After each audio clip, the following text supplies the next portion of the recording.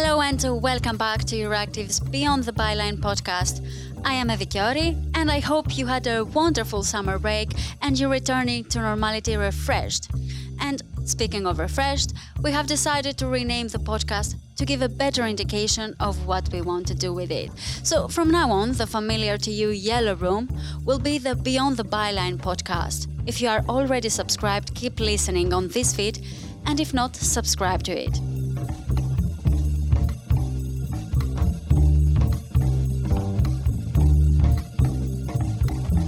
Now, many things happened this summer, and the one that holds the attention globally is Afghanistan. The last American troops flew out of Afghanistan on Monday, with the country again under the control of the Taliban, a fundamentalist group that ruled the nation for 5 years before US-led forces ousted them in 2001. Now, citizens and even the country's president have fled the country, with the US and the EU fearing a new migration crisis. So this week, we are focusing on the security conference organized by Austria with the Central Asian states to discuss the further strategy in Afghanistan. Austria is asking Afghanistan's neighboring countries to manage migration flows and prevent a potential migration crisis. To grasp on the latest developments on the matter, I am joined today by Oliver Neumann from Euractiv Germany. So, Oliver, Austria's Interior and Foreign Ministry hosted a security conference with the Central Asian states and other EU countries on the potential migration crisis. Could you tell us a bit more on how that conference went? The meeting was held on Monday. It was initiated by the Austrian Interior and Foreign Minister and also co-hosted with the Danish and Greek migration ministers and the State Secretary of the Interior Minister of Germany. And the main aim of this meeting was to reach out to the Central Asian states that are neighboring Afghanistan and try to figure out how to collaborate with them, the best way to secure the region and to ensure that the refugees that arrive in those countries will be treated well, and they also proposed assistance in certain areas like terrorism, border protection, those kind of things. The main rationale behind it, actually, from an Austrian perspective, is to ensure that another migration crisis like in 2015 won't happen again. Because like in Austrian discourse is really like a big thing, and it's also like one of the main reasons that Chancellor Kurz in Austria is so popular, because he is also always celebrated as the hero who kind of ended the migration crisis. So for that, Austria really wants to ensure that the region has stability and that there are no refugees coming to Austria and Europe as a whole, of course. And what are the above countries proposing, if not admitting the Afghan refugees? The kind of perspective they have is like, we secure the region, we make the region secure. So they actually want to copy the treaty they have with Turkey on migration and implement it in those regions. That means, at least at the moment, that they are trying to ensure that migrants, refugees will stay in the area, yet that they might implement some sort of resettlement agreement. Yet this is not completely sure yet, because countries like, especially Austria, already said that they completely refuse to admit any refugees from Afghanistan. And as you mentioned, Oliver, on Tuesday there was an emergency meeting on the matter. So what was decided, or was there any progress made? They haven't reached a full conclusion on how to deal with everything, but the proposal on the table now at the moment is to kind of copy the agreement they have with Turkey. And however, there is a huge controversy at the moment, because the foreign minister of Luxembourg, for instance, he was harshly criticizing Austria for their hard stance. And the main question is, if there is a resettlement program, will Europe admit refugees and fly them in from those Central Asian states? Will there be allocation quotas, or how will that work exactly? And that's completely up in the open at the moment. That's not sure yet. And on the one hand, we have the US trying to restore the peace after the US troops left Afghanistan. And on the other hand, we have the EU countries that are not very keen on admitting refugees. So how are things on this front? Do you think that the different approach on this matter will cause a clash between the US and the EU?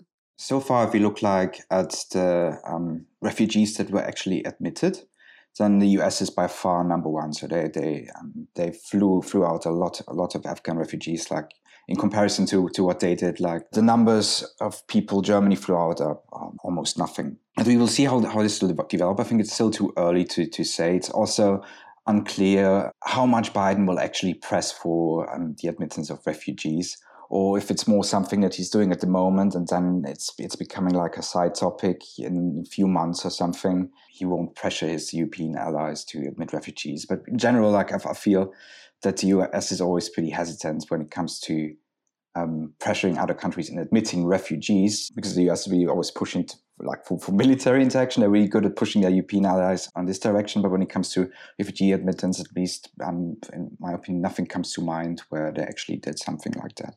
Mm-hmm.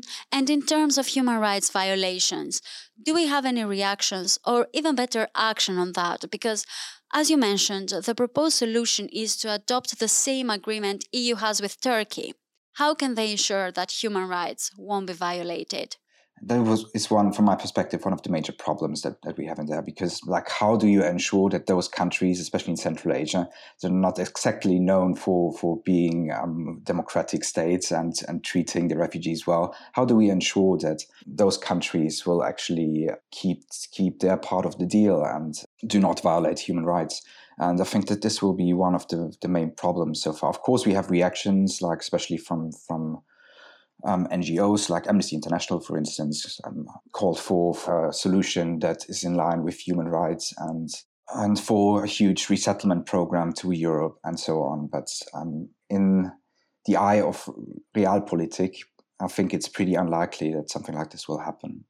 And we've already seen in Turkey, I mean, there are reports in Turkey for a long time that there are human rights violations, yet there wasn't anything done really about it. So I had an interview with one of the representatives of Amnesty International, and she told me that these policies of externalization of problems, and she was referring to Afghanistan, is really a big problem and will create problems for human rights. But I mean, I don't think that's especially countries like Austria or Hungary or Greece will divert from their current position.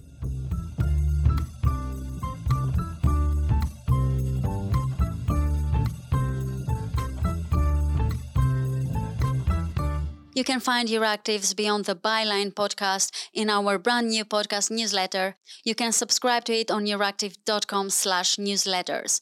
And if you want to expand your knowledge on other EU policy fields, you can listen to our Digital Brief podcast and Agri-Food Brief podcast.